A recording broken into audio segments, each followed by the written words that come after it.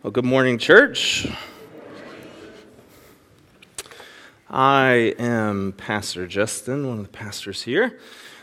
And we are going through, as Steve already read this morning, we're going through the Psalms of Ascent. Today, we're going to get to Psalm 122, so you can go ahead and turn in your Bibles there if you have that.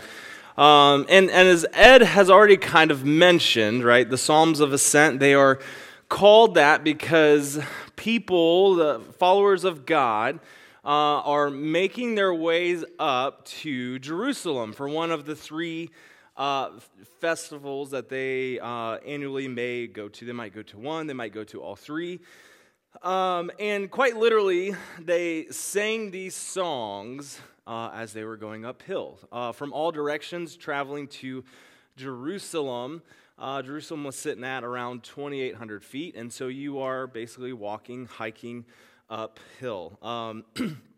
Honestly, both of these weeks, as we have talked about singing, going uphill, I feel like I've been humbled because who in the heck sings while they walk uphill, right?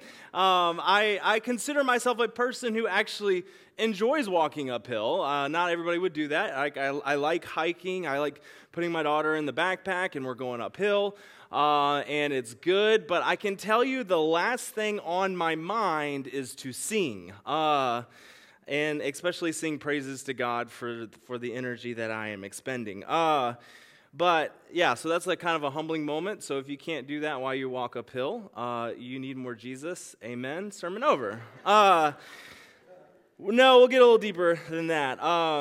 But as we are going through these Psalms of Ascent, we kind of see a pattern emerge that repeats itself every three chapters. So the first chapter, 120, we kind of see a theme of trouble and chaos. We then get to Psalm 121, which was last week, and it takes on this theme of trust. And Pastor Ed was talking about, where do we fix our eyes? Where does our help come from? And then today, the theme kind of takes on this idea of triumph. So we kind of see that pattern emerge, and it repeats itself every couple times. And this psalm in particular, as we see, it's a psalm of David. And so as you're working through the Psalms of Ascent, you get this very realistic of what a Christian's journey in life is like, right? It's not all the way up all the time. It's not flowers and daisies all the time. But oftentimes it's a few steps forward, a few steps backward. It's progress in fits and starts, but it is progress nonetheless. So it gives us this idea of what the journey looks like and what following Christ is looking like. In Psalm 122, it really gets us into this emphasis of we are on this journey of ascent, this journey that's a struggle, this journey that is challenging. But on this journey, we are not alone. In fact, we have people around us who are similarly like-minded in the sense of professing faith, who are brothers and sisters in Christ, and they are one of the most important parts of our journey to God. We need each other for this journey. So we're going to look at 122 and what it has to say about this. And what I'm going to do is I'm going to kind of pose to you my overarching point this morning right now. So if you need to get out of here fast, you can leave after this. But my question to you this morning is, what is your attitude and mentality towards worship? What is your attitude and mentality towards worship? For clarification, when I say worship, I am not meaning just the mere music, instrument, singing part of what we just did wonderfully. Good job, man. But rather what I'm referencing and will begin to kind of use interchangeably throughout this message is this idea of worship being the gathering of God's people in the presence of God. That is what the term worship means. And so you might hear me say worship, you might hear me say church. So what is your attitude and mentality towards the gathering of the people of God in the presence of God? So we get into Psalms 122, and it says, I rejoiced with those who said to me, let us go to the house of the Lord. Our feet are standing in your gates, Jerusalem. Do we rejoice when given the opportunity to attend church? The psalm begins with 2 words, I rejoiced. As Eugene Peterson states in his book, Long Obedience in the Same Direction, Psalms 22 is a psalm of a person who has decided to go to church, of a person that has decided to go to worship. At the time and current context, right, Jerusalem is where the temple was, and it's where God's presence was deemed to be. The mere invitation and opportunity for a believer to attend one of these feasts brought great joy and excitement. We see this with David. I rejoiced at the opportunity to go. You had people leaving their homes, their communities, for weeks at a time to walk upwards of hundreds of miles to get to Jerusalem, weeks at a time to gather together with believers, and they were incredibly excited and happy to the sense of they sang songs as they ascended. They were stopping their lives to do this, sometimes once a year, sometimes twice a year, sometimes 3 times a year. Remember that we are on this journey with the psalmist, right? We started this journey in 120. We're surrounded by people who don't really care about God or care about God's ways. Along the way in Psalm 121, we have learned to trust in God's providence and his care. And now we are finally arriving in Jerusalem, and we're thinking back to the beginning of this journey and how glad we were that we did it. While I opened with this joke, right, about praising while walking uphill and praising God, I do have the genuine question of, I wonder how many of us in today's context would choose to attend worship if that was our context. In fact, I remember, I'm going to throw my previous church under the bus, just temporarily. But my previous church, was kind of an up-and-coming mega church, and we were trying to grow, and we would consistently be asking ourselves, how do we get more people through the doors? How do we make this happen? And I remember this really long discussion that we bought a golf cart, a limousine golf cart, because we kind of brought in people from 30, 40 yards away because we didn't want them to walk the whole way. Now, you might be saying, well, the handicap spots were right beside the church, right? The golf cart wasn't even for them. It was for people who were able and willing to walk, but we just didn't want them to.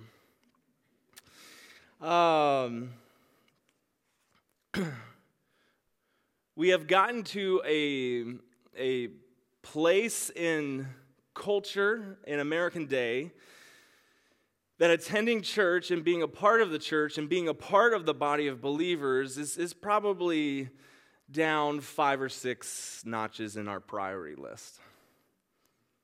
A.W. Tozer, he preached in a sermon that says, whatever happened to our worship?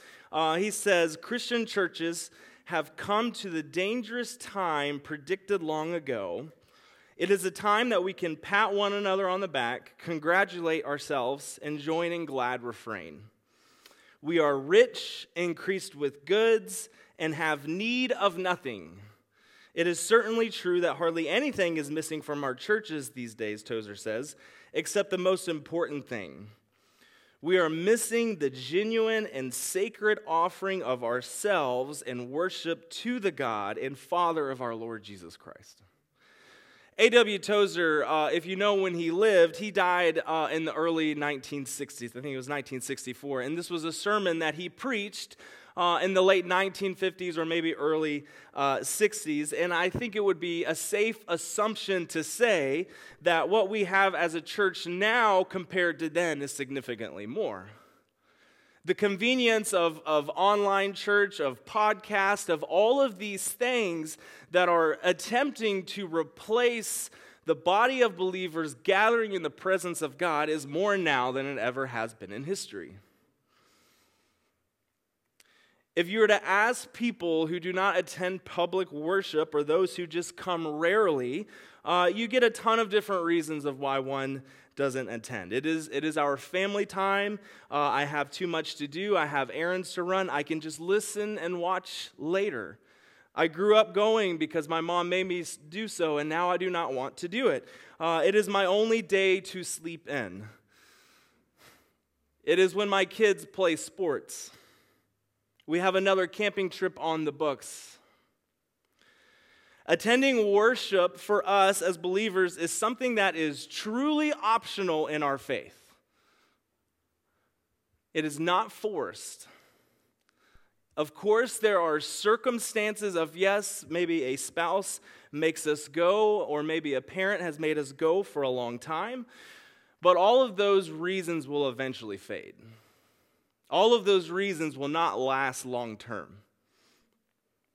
Attending worship is something that is truly optional. One's true motive, right? We know this is true in life. One's true motive is exposed when given the freedom to do what they want.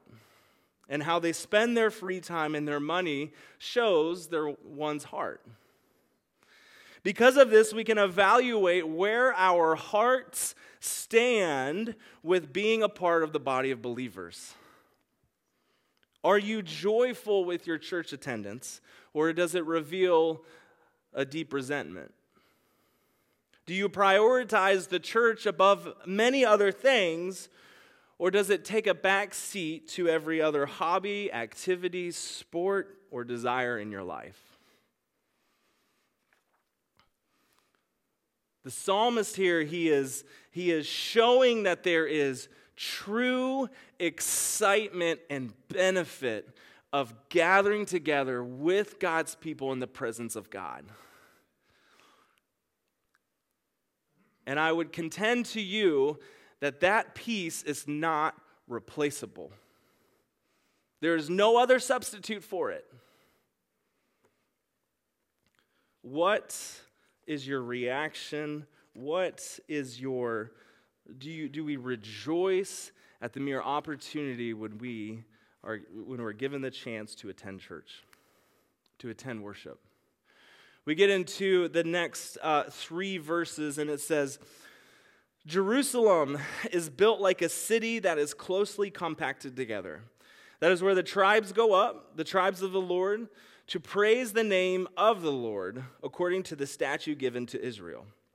There stand the thrones for judgment. They're the thrones of the house of David. Next point and question for you under this, what is our attitude and mentality towards worship, is do we embrace the diversity the church creates, or do we run from it? When we look at verse 3, we see the psalmist, he writes, or David writes, Jerusalem is built like a city that is closely compacted together. Here he's talking about the physical architecture of the city, right? Jerusalem is it's a walled city on a hill. The boundaries were fixed by its natural geography.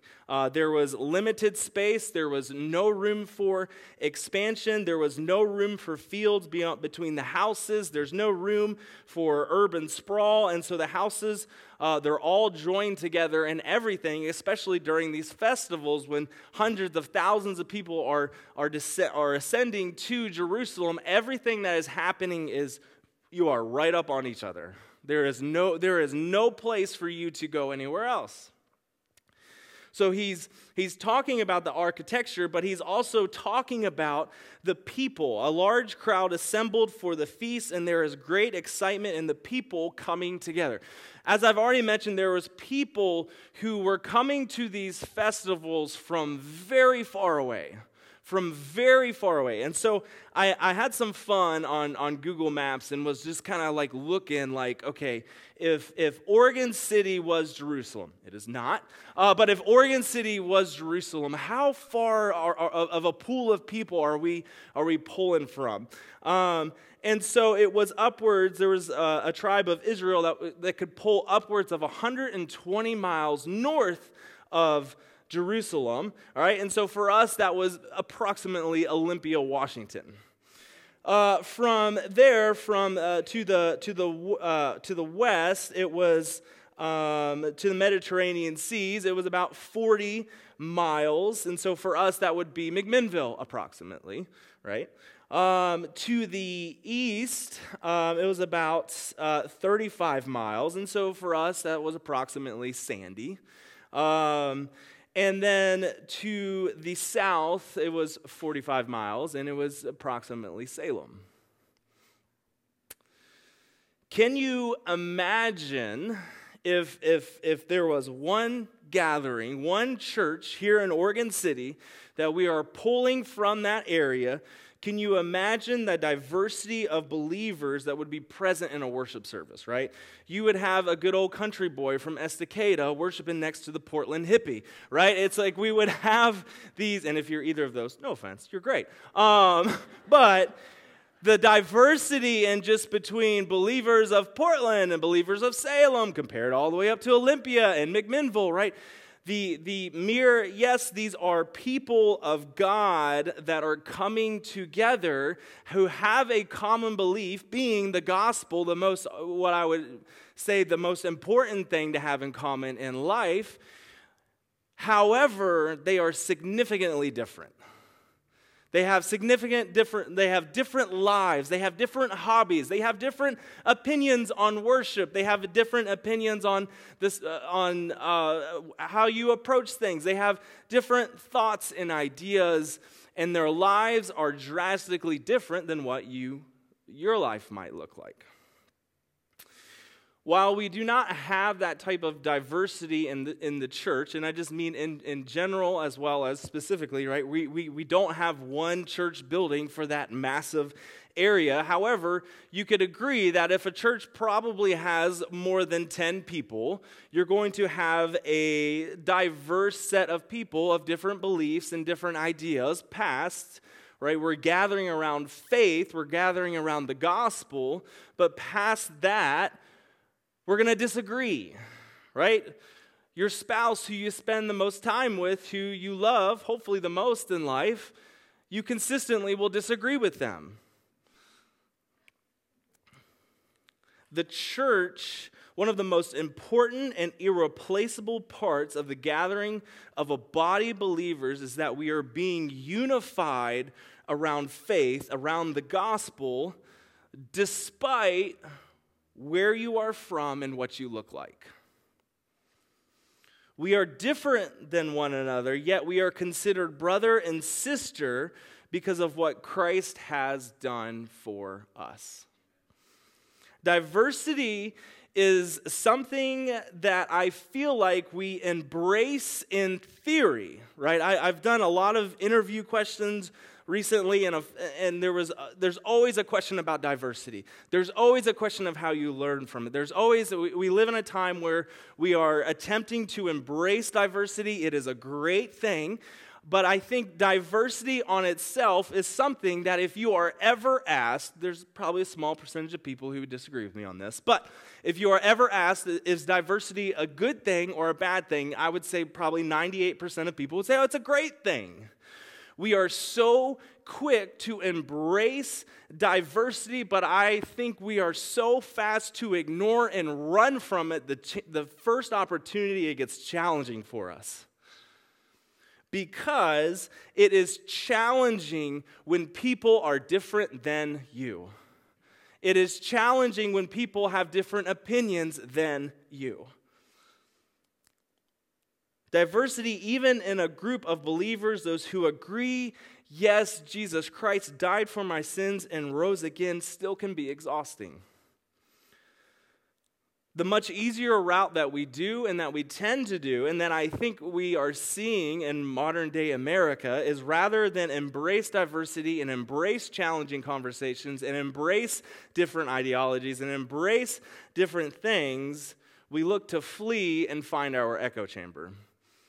And we do that because we feel like we can control things. We can control things in our echo chamber. We can control things. We can control the narrative. We can control how we feel. We can control how we're challenged. We can control how we grow. And as we saw last week in 121, God wants the opposite for us. God wants us to give him control. God wants us to submit to him.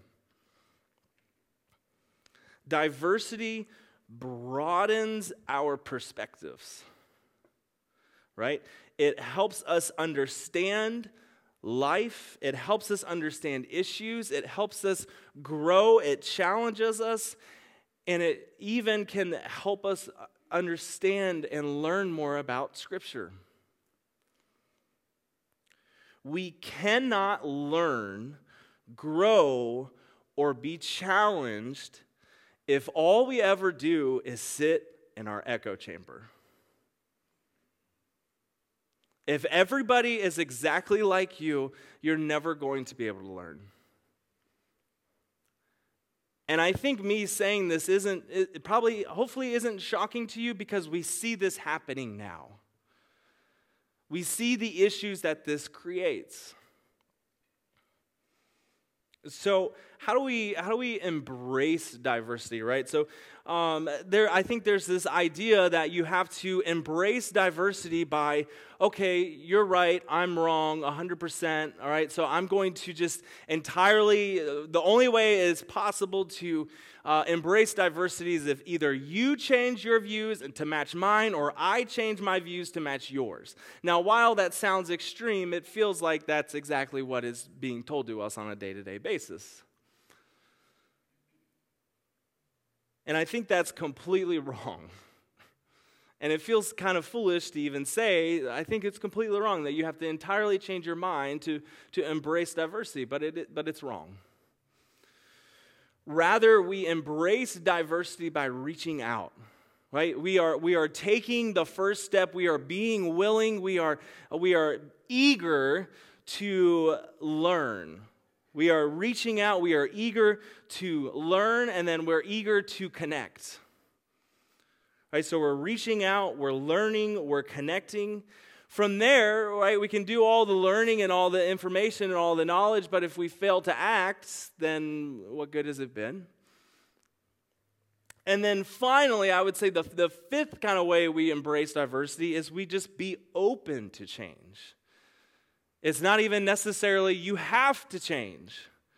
You might find out in those first couple steps of, yes, I need to change, and that would be a good thing, but you have to be open to change. And in this environment of diversity, right, we are different than one another, right, but we have in common the gospel. And we know that we can have challenging conversations with people because ultimately, first and foremost, their priority, their number one, is the gospel. We know there should be a level of trust. There should be a level of the willingness to listen, to hear, to empathize with somebody who, of course, believes in the gospel. Because again, we are talking in the context of the body of believers gathering together, being beside one another, and embracing one another even though they are so different than one another. The church should be a beacon of light in the community, of course, because of the gospel. Of course, because we have this message that we are sinners saved by Christ and rose again for us, and in him we can have new life, right? We have that, and because of that, that should be the light that is coming out of the church and the community.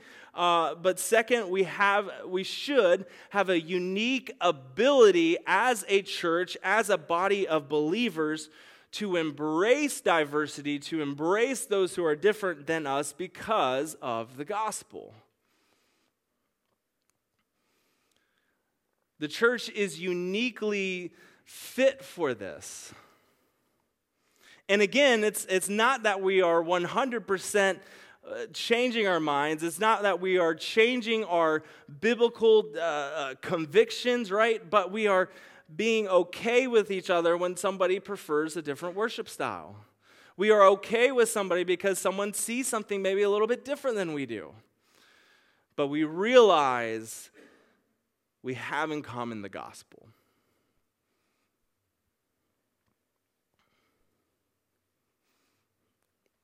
We get into the third part of this psalm and begins in verse 6, and it says, "Pray for the peace of Jerusalem. May those who love you be secure. May their peace within your walls and security within your towers. For the sake of your of my family and friends, I will say, peace be within you. For the sake of the house of the Lord our God, I will seek your prosperity." The final way is our attitude and mentality towards the gathering of believers. What is it? And the final way we get is gathering together shapes our prayer life. David outlines this simply, right? It's just 4 verses, 4 different ways to pray. It's pray for Jerusalem. Pray for the peace of the church. For your brothers and sisters in Christ and for the well-being of the church. So pray for Jerusalem, pray for the peace of the church, pray for your brothers and sisters in Christ, and pray for the well-being of the church. Your prayer life will not be effectively shaped if you are not participating in worship with one another. Right? It is, we are able to, of course, take prayer requests. We are able to kind of share on the surface of, how can you be praying for me? How can, what is going on? And there is, of course, temporary, there's text, there's Facebook, there's all of these different things that are on the surface level that we can grab from and pray for people. And I would say, of course, in context, that is good. It is good to pray for people, especially if it's a serious thing. But if we are to pray deeply and earnestly for one another, we have to get past the surface. The only way that we are able to get past the surface of just a text message here and there is we are spending time with one another, going through this journey towards the gospel, ascending and sharing, right? We get back to kind of this introduction of, right, this psalm of ascent. It's giving us a picture of the journey being up and down and struggle and great. And if we are to pray for one another and invest in one another in a relationship with one another, we have to be able to spend time with one another. How will you know what to pray for if you're not spending time with somebody on a deep level? And while this sermon, it's not about prayer, I'll give you this about prayer. If your prayer life is more focused on you and your needs or your ailments, I would say you have a faith that is rooted in your own needs and desires and not God's.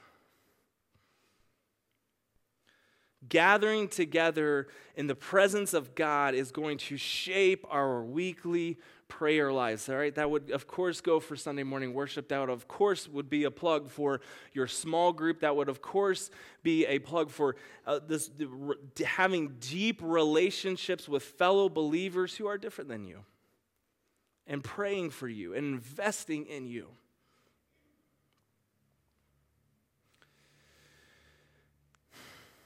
When one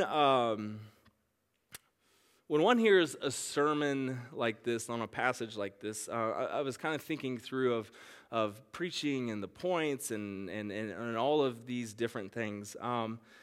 And I kind of felt uneasy because I know the reactions to it, right?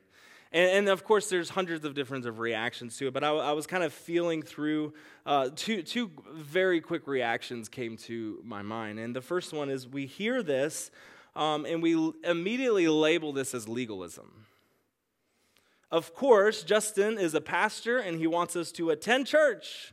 Of course, he's going to get up here and tell us the importance of the body of believers. Of course, he wants us to come to church. Of course, he wants us to tithe. Of course, he wants us to do these things.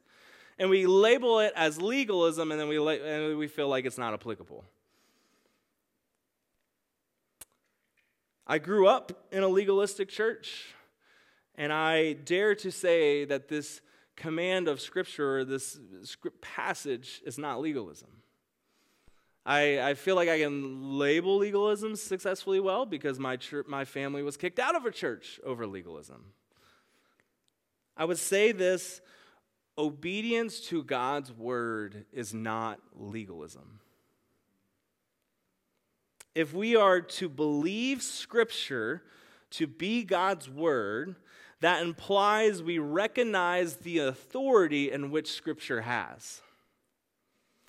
And if Scripture has this authority and is making an act of obedience clear, it is not legalism. Obedience is challenging. Obedience makes us feel uneasy. Obedience makes us feel like we don't like to be controlled. Nobody likes to be controlled. Nobody likes to be told what to do.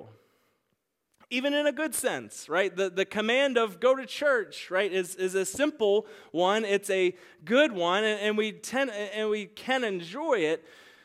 But then we see how quickly, if we don't be obedient and prioritize gathering together with the body of believers, of how quickly it falls down our totem pole of priorities. And how quickly we begin to rely on convenience of podcast, of online church, and all of these different things. And then we find that we are only engaging with the church when it is convenient for us. But we know that the walk with Christ, that the Christian journey is not something that we should only be doing when it's convenient.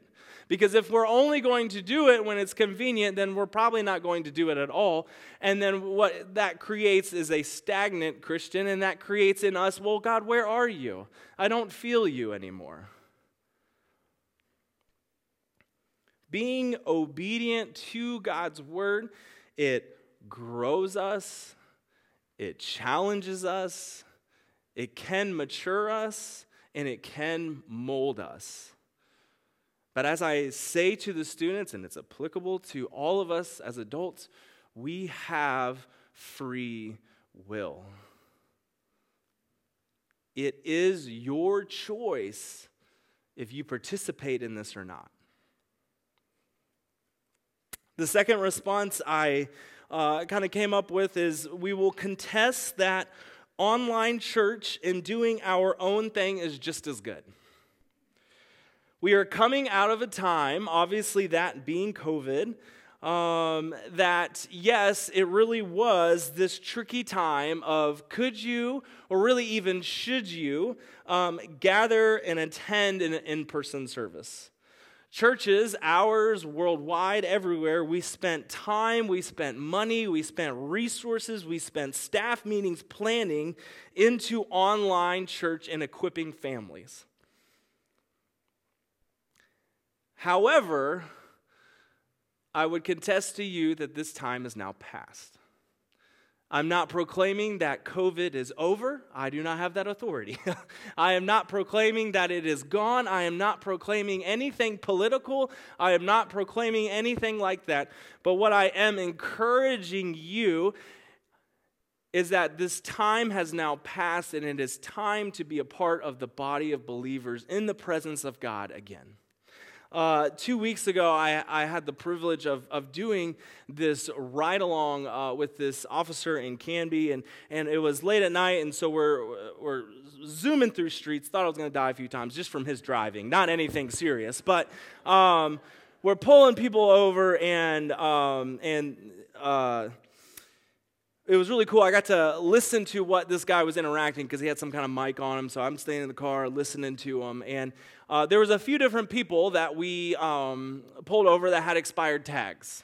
And as he's having a conversation with them, he's saying, hey, did you know your tags are expired? Which I find is a funny question because we all know our tags are expired, right? But, and so every single person that night, their response was, yeah, I know, but COVID.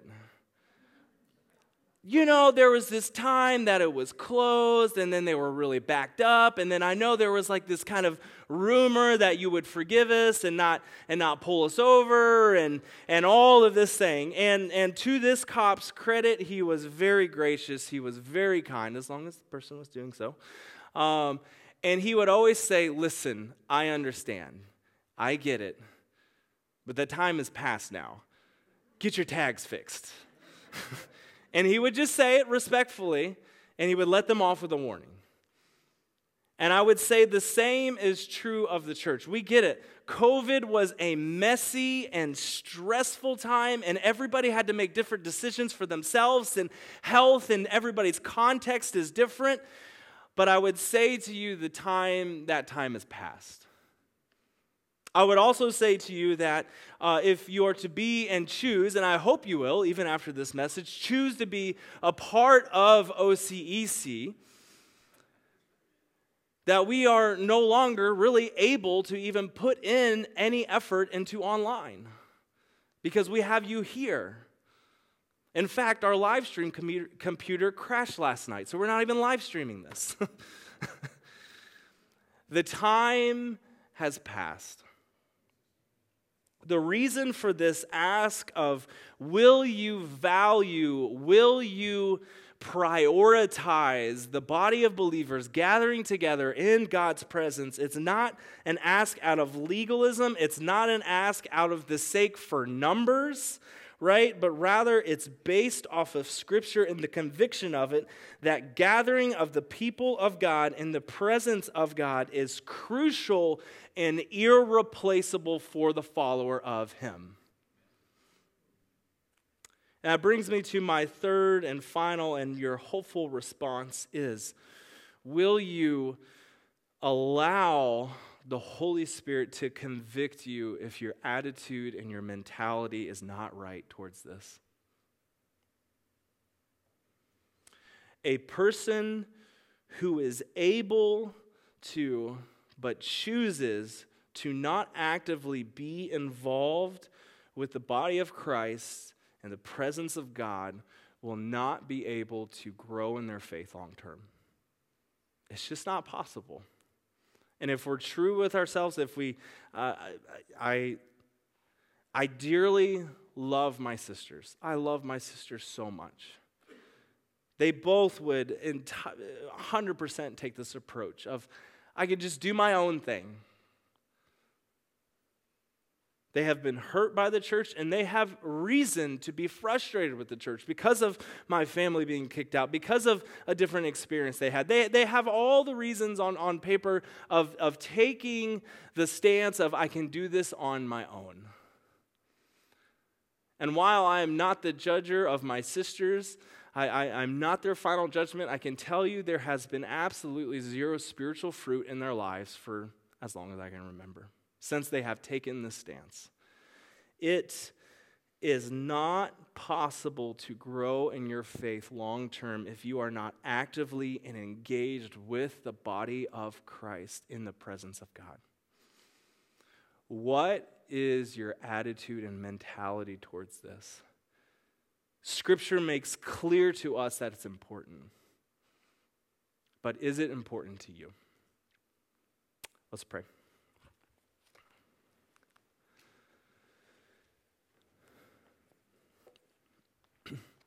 So God, I just thank you for this opportunity to be up here. God, I pray that you would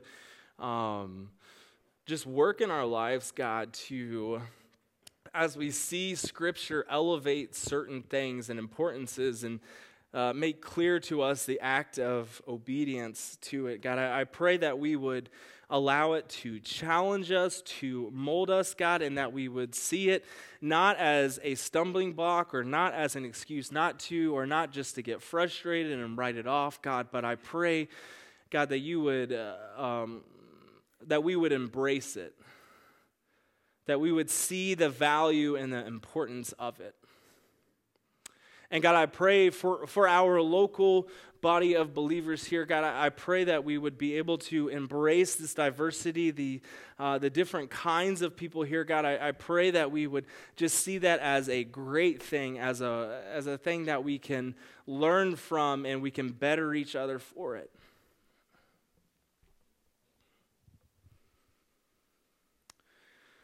So God, I thank you, God, for just all that you have done with the body of believers, God, historically and in the present.